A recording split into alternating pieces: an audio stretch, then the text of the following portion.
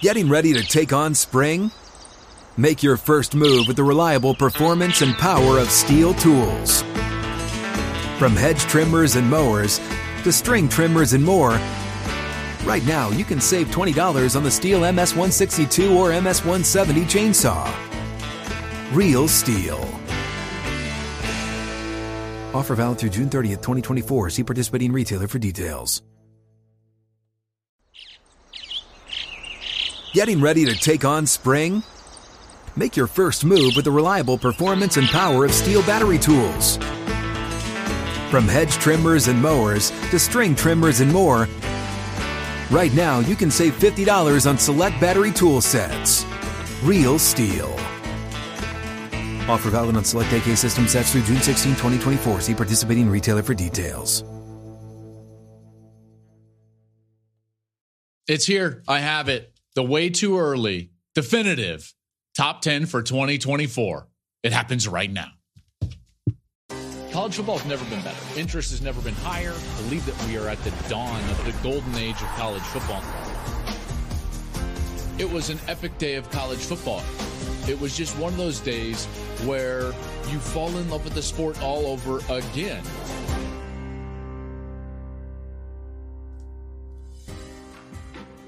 Okay, here we go. Welcome into the Joel Klatt Show. I'm Joel Klatt. I'm really excited for this. Full disclosure, this is the way too early top 10 2.0. You will never see 1.0 because we recorded a way too early top 10 not long after the national championship game when Michigan beat Washington. And then, all hell broke loose in terms of Nick Saban, a lot of decisions. So there's been some jockeying and some change. No one will ever see 1.0. In fact, if someone sees 1.0, then somebody's fired. And I say that as much for everyone listening on our staff as anybody. Hey, make sure to subscribe to the show wherever you're listening to your podcasts. Rate, review us, all those fun things. Make sure to subscribe on YouTube and definitely leave a comment. I will be in the comments during the course of the weeks, chatting it up with you guys. So I'm going to make it a priority to be in there and doing that on YouTube. So make sure to go and subscribe. Can't wait for this show. We will chop this up and put it out on social media as well. So if there's something that you like that you hear, it's probably going to end up on social media. And then you can share it with your friends. So follow me on social media, wherever you like the social media, at Joel Klatt Show, and you can get all of that content out there as well. Okay, here we go. Top 10, way too early, 2024. We're entering a new era. It's the 12-team playoff era. I'm going to go 10-1 at the end. I'm going to give you a bunch of teams that I was debating right here at number 10. I had to land on one, and even though they did not finish great in terms of their bowl performance, and I know some might roll their eyes at this a little bit, but with what they've got coming back, with what they did on their coaching staff and what they did in the transfer portal, I'm a big believer in Penn State at number 10. This is a really talented team, and for a lot of years now, at least for 2 years now, I've been talking about this class that was sophomores, now is going to be true juniors, that is going to be formidable, to say the least. This was one of James Franklin's best recruiting classes that are about to be juniors. And so here we go. And this is a team that maybe more so than any other throughout the country is excited for the 12-team format. You see, they never made the 4-team playoff, as you know, but in a hypothetical, if you go back and basically overlay the 12-team format over what just happened the last decade in college football, Penn State would have made 6 playoffs if we would have had that 12-team setup. That's the most of any team that didn't make a playoff. That talented class, as I was talking about in 2022, they're all going to be true juniors. Drew Aller, the quarterback, Nick Singleton and Katron Allen, Abdul Carter, the linebacker. These guys are really good players, really good players. There was some things that they had to go address, and one of them was their offense. Their offense just wasn't good enough, in particular with as talented as they were. They're going to lose maybe the best offensive tackle in this year's draft this spring, Olu Fashanu. They had 2, really good running backs, a former 5-star quarterback. they should have been better on offense. Okay. Now they're going to go out and get a new coordinator. And I really like this hire. It's just hard to pronounce his name. Andy Kotelnicki, who was the coordinator at Kansas. And then they also got a new coordinator on defense. That wasn't necessarily because they wanted to, but because they had to. Manny Diaz, he got a head job, goes down to Duke. So they bring in a new coordinator. And you know what? Really like this move. Really like this move. Now, is it long-term? I'm not sure. I'm not sure if it's long-term. But they went out and got Tom Allen, the former head coach at Indiana. He's got a defensive background, and he comes in, and this dude has a lot of energy, a lot of positive energy, and now he's going to be the coordinator on the defensive side, and that'll be aggressive. Kotelnicki is known for his creative and efficient offenses. Think about what Kansas has done over the last couple of years. Spent 11 years with Lance Leipold, all the way back to Wisconsin Whitewater. You know how I feel about these guys that cut their teeth and have success and know how to win regardless of level. I think that translates. I think that success will translate for Andy Kotelnicki. I think that the offense will be pretty good. Would it surprise people to guess who was the top of the country in yards per play over the last 2 seasons? I think that this would surprise a lot of people. Number 1, Oregon. That's maybe not a surprise. LSU, number 2. That's how good their offense was. USC, everyone would assume that Lincoln Riley's offense is going to be up there. Georgia is number 4. And guess who's number 5? Kansas. Despite, by the way, Jalen Daniels not playing basically half the games. That's how good Andy Kotelnicki is as a coordinator. I'm a big believer that he's going to improve that offense, get the best out of Drew Aller, those running backs, and now they're going to have some transfers coming in, namely Julian Fleming, former number 1 wide receiver in the country, left Pennsylvania and went to Ohio State. Now he's transferring from the Buckeyes and he's going to be at Penn State. They desperately need an outside threat. Tom Allen, the defensive coordinator now, new defensive coordinator at Penn State, he's going to be the next in a line now. Brent Pry, excellent. Manny Diaz, excellent. Tom Allen, going to need to be excellent. That defense has been really good for the last couple of years, and I would assume that they would continue to be that way. With Abdul Carter in there, they get A.J. Harris, the transfer. He comes in from Georgia. Jalen Kimber, he comes from Florida. Started his career at Georgia. So then you start looking at the schedule. I know I've talked a lot about Penn State, but again, this is a team that I think could make some noise. They've got a tough 5-game stretch right in the middle of the year. They're home to UCLA, at USC, at Wisconsin, home to Ohio State, home to Washington. That's their difficult stretch. If they can manage it, then I would assume, and this is why I've put them at number 10, that this would be a team with a legitimate playoff chance, if not outright, definitely in the playoff next year. Let's go to number 9. This was a little bit tough for me. To be candid, I wanted to put Penn State at 9, but the way that they finished, it just didn't allow me to do this. So at number 9, I'm going to go with Notre Dame. A lot of this just is this sense that I believe in what Marcus Freeman is doing. Now, it's been a bit of a rocky road in this offseason. They lose some guys that are hard to replace. Joe Old at left tackle. Audric Estime out of the backfield. Hartman, obviously, at quarterback. Fisher, the other tackle. But I really believe in what they're doing offensively because they bring in Mike Denbrock to be their new OC. Now, he was at Notre Dame with Brian Kelly, then went down there, was the OC at LSU. I just told you the success that LSU has been having over the last couple of years. Number 2 in the country in yards per play over the last 2 years. So, this guy can coordinate. There's no doubt. He was a Broyles finalist, led LSU to the number 1 offense in the country. Jaden Daniels wins the Heisman Trophy. So he's going to come in and replace Gerard Parker. He left to be the head coach at Troy. Riley Leonard, Duke transfer, comes in to be the quarterback. I think Riley's a good player. They got wide receiver Chris Mitchell from FIU. They needed that because they lost some of their wide receiver depth to the portal. But this team really should be defensive-led and very good on the defensive side. Again, you would expect that from a Marcus Freeman team. They get a big boost when Xavier Watts decided to come back. They've got Howard Cross. He's back for another year. And then, as you know, and I think USC proved this out this last year, it really is about the schedule. They've got a tricky opener. They've got to go to Texas A&M. This is going to be A&M's first game with Mike Elko. You can imagine that that's going to be 1, hot, 2, hostile, 3, lots of energy. If they get through that, then there's a real path for them to be 8-0 when they host Florida State.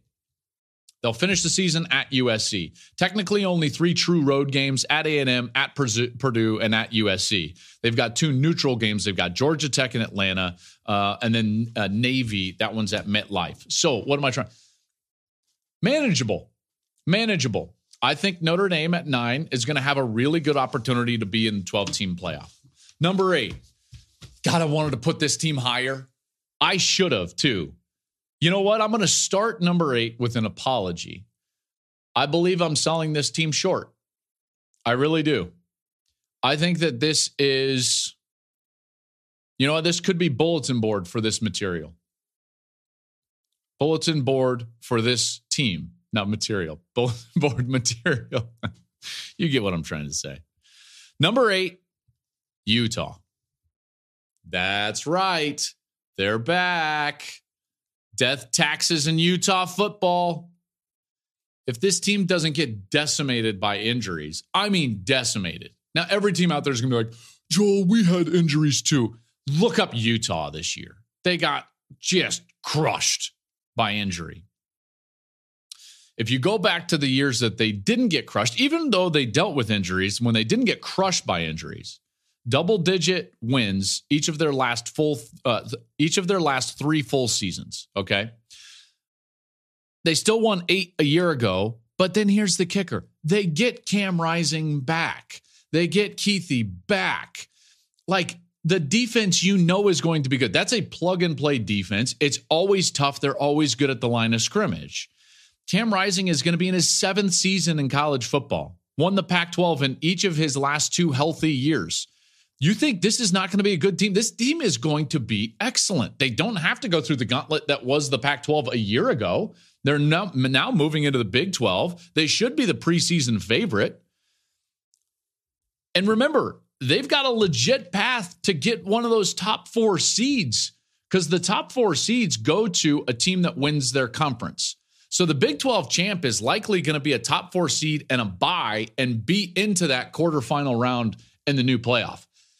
Good chance that's Utah, folks. Good chance that that's Utah. I love this idea of experienced quarterbacks over the last couple of years really running things. Look at Penix. McCarthy had a bunch of starts under his belt. Bo Nix had a bunch of starts under his belt. These guys, Quinn Ewers had a bunch of starts under his belt. Rising's going to have 1 million starts under his belt. 20 months out from that bad knee, so I don't think the injury status is going to be a thing at all. They just added Dorian Singer. I know he had a down year at USC, but he was terrific at Arizona the year before. I look at this as easily one of the best teams in the country, as easily a top 4 team in next year's playoff. That's why I think 8 might be too low. I think it's a much more manageable schedule. You look at their toughest road games are going to be at Oklahoma State, at Colorado, which could be interesting based on what Colorado is going to do at the line of scrimmage, and then at UCF. You look at Utah's schedule versus like Michigan's schedule or Texas's schedule, and you're like, oh, well, yeah, clearly. Utah is going to be damn good. Now, they lose Sione Vake, Devon Vele, Cole Bishop, but again, like this team replaces those style players. They develop as good as anybody. Maybe the best development program right now in college football is Michigan. You'd have to say that in the conversation for the second best development program in the country is Utah.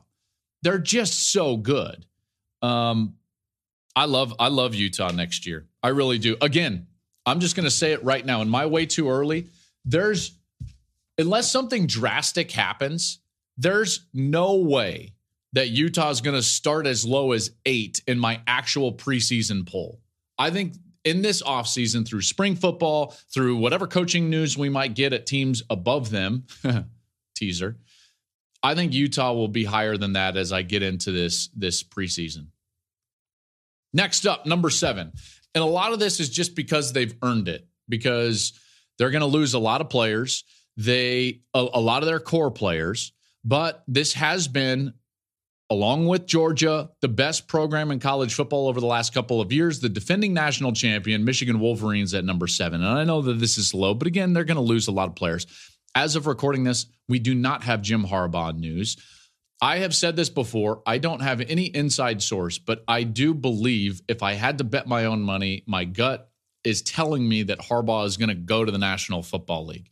If that's the case, I would expect Michigan to hire Sharon Moore, who was basically the head coach for the bulk of that stretch run as Harbaugh served the 3-game suspension at the end of the year. Sharon is 1-0 against Ohio State. Now, if he doesn't leave, great. I would love if Jim Harbaugh stayed at Michigan. I hope that he does. But in the event that he doesn't, Michigan is going to have to replace their quarterback, their head coach, and several key pieces, not only on the offensive line, but throughout the offense and even on the defensive side.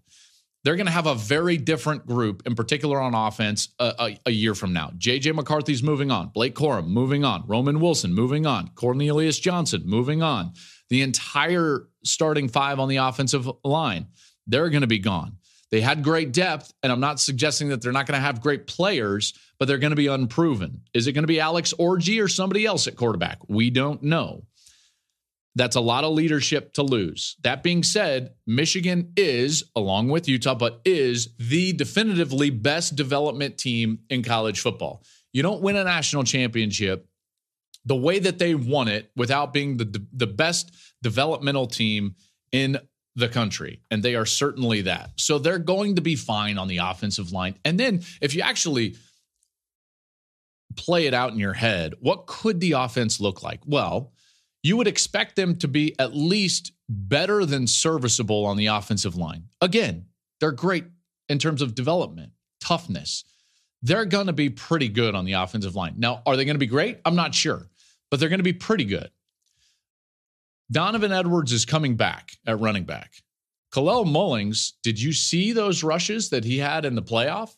I know he didn't get used a lot, but man, Mullings is a guy that if he gets more carries, he could be a real factor. And then Alex Orji, did you see him carry the football? They're going to run the football really well. I mean, to think that they won't and they'll fall off the cliff, I think is totally short-sighted. They develop too well. Their identity is such, along with, again, no sources. But if Harbaugh moves on, I do believe it'll be Sharon Moore, and that identity will remain in a lot of ways. I think that's a big boost that Donovan Edwards came back. The defense should be really good again. I know that they lose a lot of pieces, but remember, they basically had 2 deep at the defensive line. A lot of those young tackles are going to be back. Kenneth Grant, Mason Graham. They're going to be really good. You get Will Johnson in the secondary, Rod Moore, Makari Page, Isaiah Stewart, Derek Moore. Their defense is going to be really good. So this is going to be a team that's going to have their identity intact. It's just a matter of, can they play at the top end? And we'll see. So I give them that number 7 ranking. They got Jayshon Barham out of the transfer portal. Huge pickup. Linebacker from Maryland. Really good player. And so Michigan right now is going to be at number 7 as of right now. And we'll see that news on Jim Harbaugh. As far as their schedule, I've referenced it before, by the way. They've got a home game against Texas, USC, Oregon. Then they've got road games against Ohio State and Washington. Okay, then. That's a tough schedule. Somebody's going to be USC. The schedule just crushed USC this year. Crushed them. That'll happen again. As these 2 super conferences grow, somebody's losing 3 games. The difference is that team, as long as they win the right ones or prove that they can play at the top end, probably still gets in the playoff. Probably. Now, we don't know that to be absolute, but probably. Coming in at number 6, the Portal Kings. Not talking about Colorado. I'm talking about Ole Miss. Ole Miss got some significant talent in the transfer portal. Jackson Dart, not a transfer, but back at quarterback. And this is what I'll reiterate, as I did with Cam Rising. These experienced quarterbacks, they pay off in a big way. Look at how he played in the bowl game. He's going to be a third-year starter. He has now 28 starts over his last 2 years. And he's going to be in the middle of, surrounded by a lot of talent. Now, they lost Judkins, which shocked a lot of people when he transferred. They got Bentley. Ulysses Bentley. He'll likely be the primary back next year. He's backed up Judkins the last 2 years after he transferred in from SMU. He's averaged nearly 6 yards per carry in those 2 years. So you would imagine, while they might not be as explosive as they were with Judkins, like they still should be pretty good. Their leading receiver, Trey Harris, he's coming back. He's going to be paired with South Carolina transfer Juice Wells. That's a big-time wide receiver duo. Lane's got something going. You look at the losses that they had this year, and you're like, okay, I can see it. I can see them building. I think Lane Kiffin is a hell of a football coach. He's not just a great troller on Twitter, although he's like unbelievable at that. Like, he's built something that, again, I'm going to be very surprised if this team is not in the playoff. And along with Penn State, this is the perfect type of team that you look at and you're like, the expanded playoff is perfect for them. They don't have to go win their division. They don't have to go win the SEC. And good thing that that's not a thing for them anymore. They don't have to deal with the division. They just got to go out there and take care of business. And if they do that, they should be in line for a playoff berth. Schedule, as far as an SEC schedule, not terrible. They do have to play Georgia, but they get them at home. They've got Oklahoma, but they also get them at home. And then they've got LSU on the road. It is backloaded. That's one thing, is like you're going to have these certain schedules that get tough in stretches for teams, and they're going to have to play really well during those stretches. So if you looked at Ole Miss's schedule, you would see that they're likely going to be 6-0 to start things off, and then they play LSU in October, and it kind of ramps up from there. So we'll see how they finish the season. But again, they don't have to be perfect. If I'm an an Ole Miss fan, if I'm a Penn State fan, I am psyched for this season and this new era of college football. Getting ready to take on spring? Make your first move with the reliable performance and power of Steel battery tools. From hedge trimmers and mowers to string trimmers and more, right now you can save $50 on select battery tool sets. Real Steel. Offer valid on select AK system sets through June 16, 2024. See participating retailer for details. All right, number 5. And full disclosure, they got this out of reputation. This was a nod to what they have been. Will they be this moving forward? I'm not sure. They hired an unbelievable coach. Is he going to be allowed to be himself? I'm not sure. There's a lot of unknowns with Alabama, but Alabama is going to be at number 5 right now in my way too early top 10. So shockwaves clearly when Saban decided to walk away. I have said this multiple times now on shows right here. I do believe he was trying to set Sarkisian up when Sark was at Alabama to have the succession type of model that you saw at Oklahoma and Ohio State.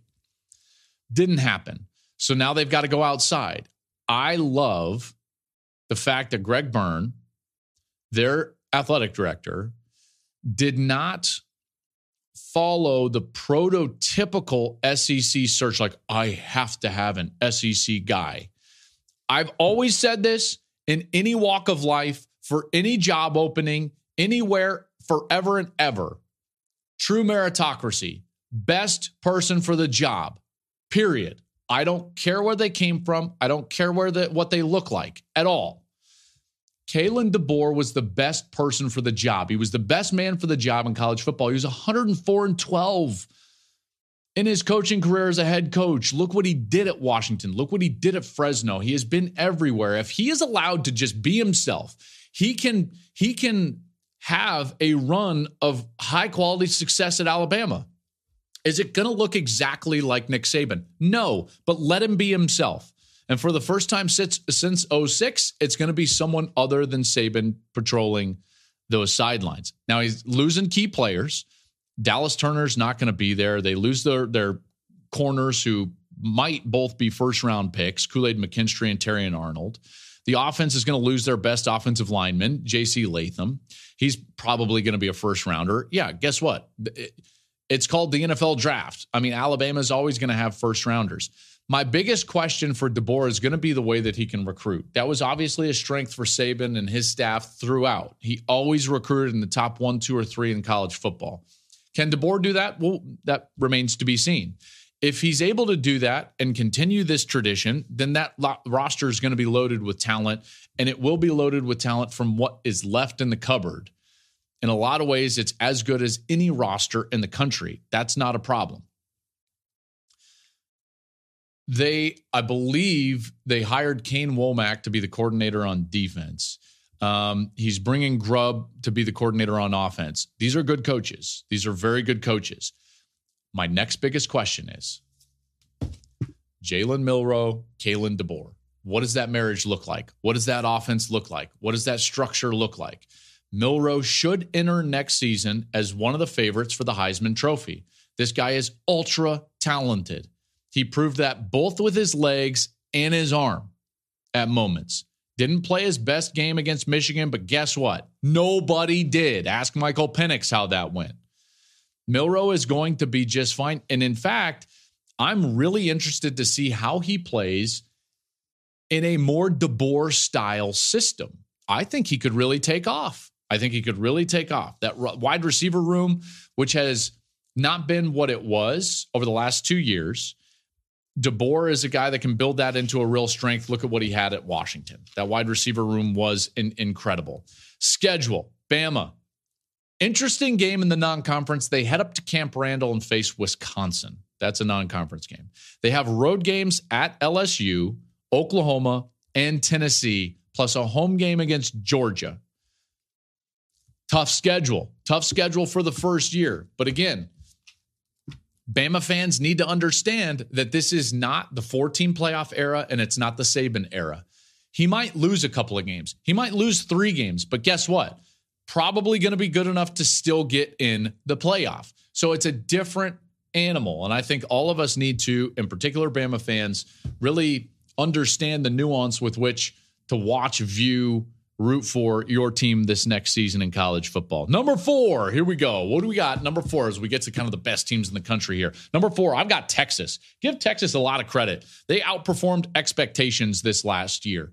For the first time in a long time, everybody kind of like slowly dipped their toe in the water when it came to Texas last year. You remember last year at about this time and throughout the offseason, what did I say? Texas is going to earn it. I'm not going to do anything with Texas until they earn it. And guess what? They did.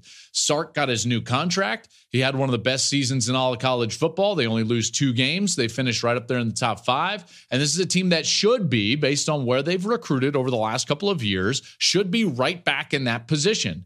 I would be very surprised if they didn't have a good year. Now, stop me if you've heard that before when it comes to Texas. But Quinn Ewers back for another season. That's an interesting one. The way Ewers played against Washington is not going to inspire a ton of hope for the fan base.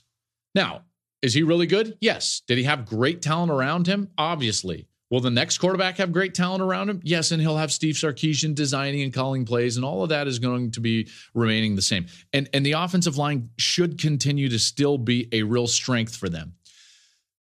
The difference is that Arch Manning is going to be sitting over there. And I tell you what, if there's one guy that I would not want sitting behind me, it would be Arch Manning. So we're going to see everything we need to see about the mental toughness of Quinn Ewers. If this guy comes out here and plays really well, good for him. I think it's going to be very difficult to do that because every single throw that he makes next year is going to be poured over and evaluated to no end. It will not stop. They've got C.J. Baxter, love him. Jaden Blue, fast, out of the backfield. Sark's tradition of running backs, that'll continue. The defense is going to have to replace those tackles, Murphy and Sweat. along with Jalen Ford in the middle. This is not just a shoe-in, okay? This is not a team that's like, oh, they're all back. They're definitely going to be good. But we believe in them because they've recruited at a high level, and I believe in Sark. They've got their quarterback back with a lot of starts. What does their schedule look like? Big time early non-conference game against Michigan, which we've talked about. They get Georgia at home. That's the week after Red River, by the way. So a tough 2-week stretch. And then they end the season at Texas A&M. That's going to be the first meeting since, 2011? So you think that place won't be charged up? My goodness. They'll be whooping and hollering and everything that they do down there in Aggie land. Next up, number 3. If there was a team that I wanted to buy stock in right now that I just don't feel like many are giving them their due for what they, have done over the last couple of years, but what their roster really looks like going into next season is Oregon. Oregon's at number 3. I've seen a couple way too early top 10s that have them up there, but man, Oregon, folks. Heading into year 3 with Lanning, he sends that epic tweet out, him smoking the cigar at the end, staying in Eugene. I love that he stayed in Eugene because I believe Oregon moving into the Big Ten, the new era of college football, after what we just saw, after we saw the last 3 of 4 national finalists be TCU, Michigan, and Washington, you can do it at Oregon. You don't have to go to the SEC. Dan Lanning didn't have to go to Alabama in order to win at the top end. Dan Lanning can win a national championship at Oregon. I'm convinced of it. He's the right guy to do that. I love this guy's energy. Love his energy. If you look at their board, so I did the game against Utah this last year, and if as I'm looking through the board, and Steve, who's with me on the podcast as well, Steve and I are looking at the board on Friday night, and I just started counting up all the underclassmen, and I'm like, dude, they're going to be really good next year. This is as they're making a run this year, and I thought to myself, oh, wow, best is yet to come for Oregon. Look at all the underclassmen that are in the 2 deep on defense and on offense, and really good players, by the way. Great players on the offensive line, great players on the defensive line, in particular at pass rusher. They've got talent. Then they dipped into the portal and did a great job in the portal. They do have to replace Bo Nix, who started 61 games, and they replace him with a guy that I actually think is perfectly suited for what they do offensively, Dillon Gabriel. If you're going to ask me, what's the style, the template for a quarterback to go in and have success at Oklahoma? I would say a guy that is, one, athletic, can do it with his legs. Yeah, but that's not the whole thing, because more so he's got to be a point guard. He's got to stay calm in that pocket and distribute quickly and accurately to guys that can make plays. That's Gabriel to a T. In some ways, Gabriel was not suited for what Oklahoma was built to do. Now, he was playing for a coordinator that he always played for, and Jeff Lebby, but that Oklahoma team, their best strength should have been throwing the football down the field to guys like Nick Anderson and Jalil Farouk. Like those dudes can go get it now. And yet he's a little bit more of a point guard. Fits perfectly for Oregon. And Will Stein, their offensive coordinator, by the way, Nick started 61 games. Right now, Dillon Gabriel has started 49 games, which means that if Dillon Gabriel stays healthy, he will surpass the record just set by Bo Nix for starts in college football history. He'll pass him and get to that 62 mark. Nix had 47 going into that last year at Oregon. Talented roster. I know that they lose Troy Franklin, Bucky Irving, Jackson Powers Johnson on offense, but Tez Johnson is coming back. Transfer portal. Here they go. 5-star wide receiver from A&M, Evan Stewart. Boom. Jordan James likely taking over as primary running back. He could be a breakout star. I think he averaged around like 7 yards per carry last season. The offensive line returns 3 starters, plus they've recruited really well. And then you get to the schedule. And relatively speaking, for as difficult as a schedule could be in the new Big Ten, it's manageable. It's manageable. They get Ohio State and Washington, but both of those teams are in Eugene. They do have to go to the Big House to play Michigan, but at least it's a year in which Michigan is not, at least on paper, primed to make a run at the national championship. So while some might say like, oh, wow, they get Ohio State and Michigan, you would rather have Ohio State in your building And you'd rather play Michigan this year than last year. So in that respect, it's somewhat manageable. That Michigan game is going to be in November. So we'll have to see how they deal with the cold weather. All right, top two. Here we go. At number 2, and another team that I don't sense that people are understanding what this team is bringing back. Don't sense what this team clearly is doing from a chemistry and culture standpoint. When you get a lot of guys that pound the table and say, we're coming back for one goal, watch out. Watch out for that team. That's Ohio State. That's Ohio State. In so many ways, they remind me at this point last year of Michigan. Michigan disappointing into their season, get beat by TCU, and everybody came back. And it was this unfinished business type of mentality. Blake Corum has talked about that. And as uncomfortable as it might be for those at Ohio State or even those fans, you Buckeye fans, that's the comparison, because that's what Michigan did. They brought back a ton of guys that were older, which provided an enormous amount of depth on both sides of the ball. They were very good at the line of scrimmage. And then that depth, maturity, culture, all of it paid off. And they won a national championship. That's the type of run that I see out of Ohio State. Think about how many players passed up on the NFL draft to come back for unfinished business with the Buckeyes. 3 on offense that all could have gone, and candidly, I thought all of them would be gone. Emeka Egbuka on the outside at wide receiver, Travion Henderson, excellent running back, and Donovan Jackson, their best offensive lineman at guard. So now you pair them with some of the transfers that came in. Junkins, best SEC running back, comes in from Ole Miss. Now he's at Ohio State to share carries with Henderson. That's immediately the best backfield in college football. Best backfield in college football. Hands down. There's not one that's close. So again, look at what this team is going to be. Will Howard, their quarterback. He's won a Big 12 championship, won it over TCU. He's another one of these guys that have a lot of starts under his belt. So Will Howard comes in and he gives you that experience. We know that they're replacing Marvin Harrison Jr., but guess what? They're going to be really talented on the outside. So if I'm Will Howard, obviously they've got the athleticism, and that's an upgrade athletically and the ability to run from the quarterback position from what they had even the last 3 years. CJ Stroud was not going to run the football. Last year, McCord was not going to be a runner. Now Howard, he can run it, and he can run it in a physical fashion, and we saw that at Kansas State. He doesn't have to be a dynamic passer, but he will turn into a highly productive passer because of all the talent that they've got on the outside. Yes, Harrison Jr. is not going to be there, but Egbuka is coming back. Carnell Tate.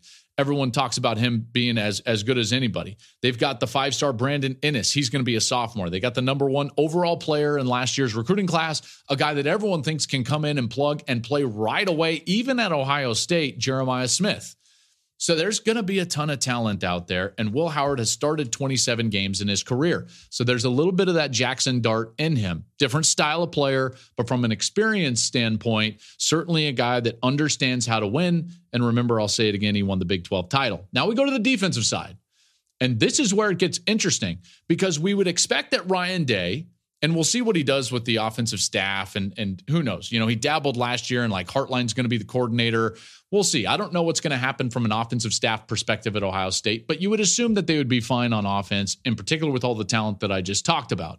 Then you get to the defensive side, and here's where all of those guys delaying their entry into the NFL draft is really going to pay off. 8 guys on defense, 8, all coming back. JT Tuimoloau, Denzel Burke, Jack Sawyer, Tyleek Williams, Lathan Ransom, Jordan Hancock, Ty Hamilton, and Cody Simon. Okay, then. This team's going to be really, really good. Biggest question for me is going to be offensive line, okay? That's where Michigan was so good and dominant this last year, and it remains to be seen what they're going to be like. Matt Jones did declare for the draft. Donovan Jackson, he is back.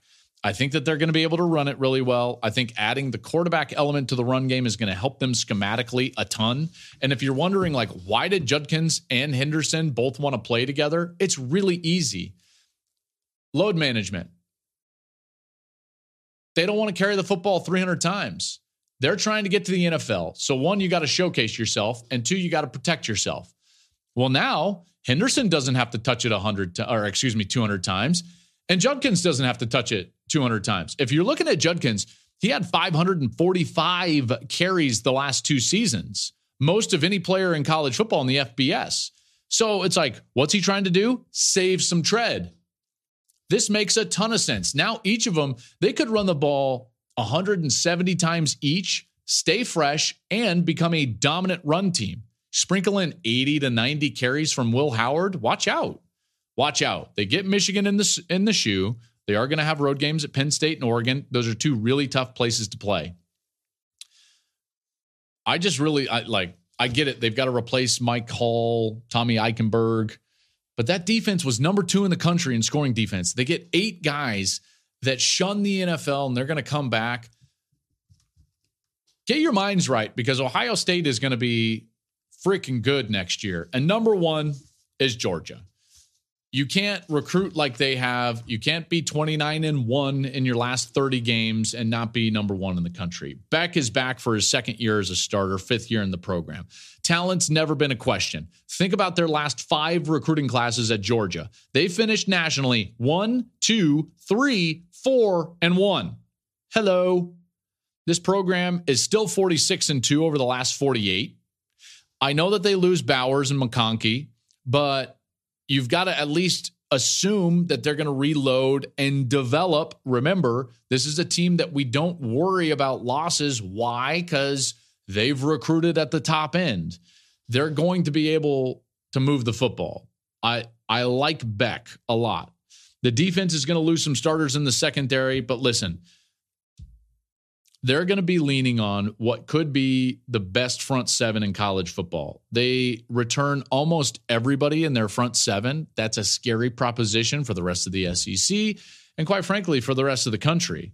Their schedule, that's a lot more difficult than what they have been over the last couple of years, and namely more difficult than last year. They do have Clemson in an opener. That's in Atlanta.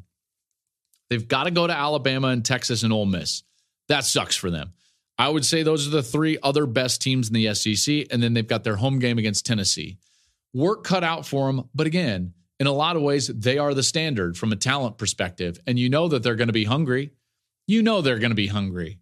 After this last year not making the playoff, after 1 loss, 2-time defending national champion, they go 29-1. Come on, like they are going to be right back in the mix. There's no doubt about it. Kirby Smart is too good of a coach. Okay, now it's about the teams that did not make the cut. Here is the group of teams that I considered right there at number 10, number 9. These are the teams that would make up basically like 10 to 20 in my way too early top 20 for next year. And these are in no particular order. Missouri, I debated Missouri. They were right there, razor thin edge. And I get it. They beat Ohio State in their bowl game, but come on.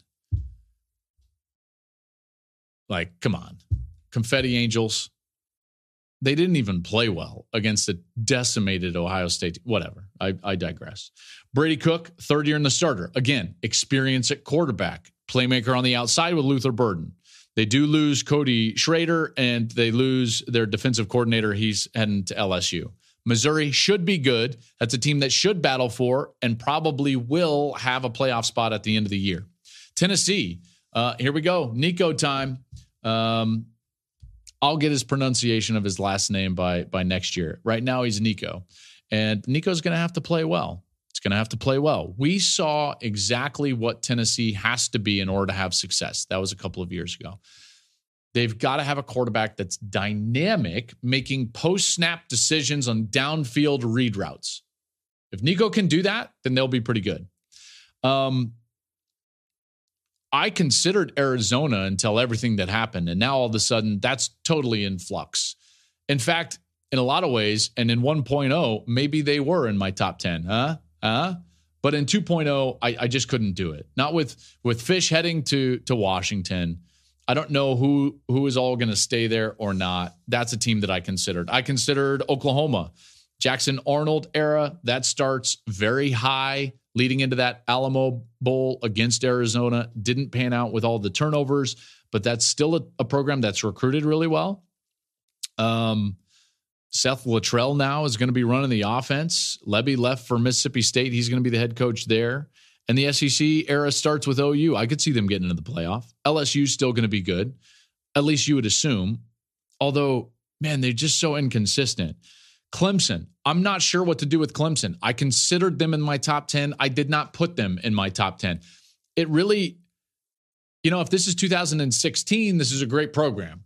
Clearly, one of the best in college football. They just have not adapted like other programs as the sport has changed. I considered Florida State, but man, they're losing a ton. Is DJU really going to be that guy that kind of brings them together? They just lose so much talent that they did not make my top 10. I considered Miami, in particular after the Cam Ward commitment, transfer quarterback commits to Miami.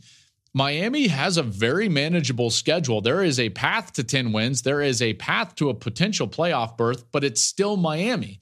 It's still Mario Cristobal. Mario Cristobal is an excellent recruiter, really good recruiter. I love meeting with him. I think he's process-oriented.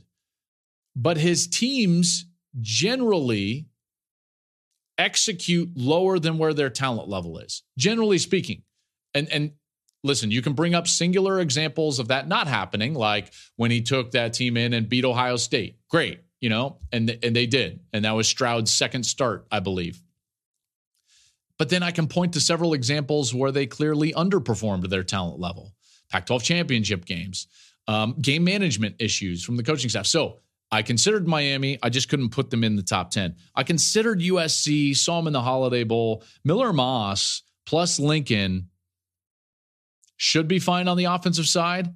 Always comes down to defense. Always. So now they've got D'Anton Lynn, and D'Anton Lynn is a really good coordinator. Can they fix that side of the football in one offseason? Not sure. Can they fix that side of the football, in particular, going into a conference in which they're going to have to play a really physical style of football, sometimes in cold weather at the line of scrimmage? Remains to be seen. So that's why they didn't get into the top 10. And roll your eyes if you want. I considered Colorado. If you protect Shedeur Sanders, he will lead the country in passing. They're talented enough on the outside, and he is as good of a passer as we will have in college football next year. So if this team can protect him average, then watch out for Colorado. He was sacked 52 times last year, most by any Power 5 quarterback in the last 10 years. Think about it from a reference standpoint. Michael Penix was sacked 11 times. Let's just say, sake of argument, that Shedeur at the end of next year has been sacked 15 times. Now, can they fix it to that extent? I'm not sure. They've tried to out of the portal, but if they fix it to that extent and Sanders has only been sacked 15 times, then that's a 9-win team, probably 10-win team. And again, moving into the Big 12, who knows? Maybe it comes down to that matchup with Utah at the end of the year for a potential berth in the Big 12 title game. I think crazier things have happened in college football. So those are the teams that I considered there at the back end of my rankings. So that'll do it. That's the Joel Klatt Show, way too early. Top 10 for 2024. Remember to follow the show. We are going to take a little bit of a break, enjoy the NFL playoffs, but you should note, if any news happens with Jim Harbaugh or any other big name coaches, come right back here because we will be here for emergency podcasts if that does happen over the course of the next couple of weeks. So we will have that news and my reaction to it. Outside of that, though, post Super Bowl, I will be back. And one of the next times you hear from me, it will be for my first mock draft of the draft season that's happening post Super Bowl. But remember to follow the show, subscribe wherever you're listening or watching on YouTube, get in the comments. I will be there. Follow on social media. And you know what, folks? We still have football. It might not be college football, but it's still going to be good as the NFL comes down the stretch in the playoffs. Have a great week, everybody, and I hope you enjoy your family as much as I've been enjoying my family over the last couple of days. Have a good one.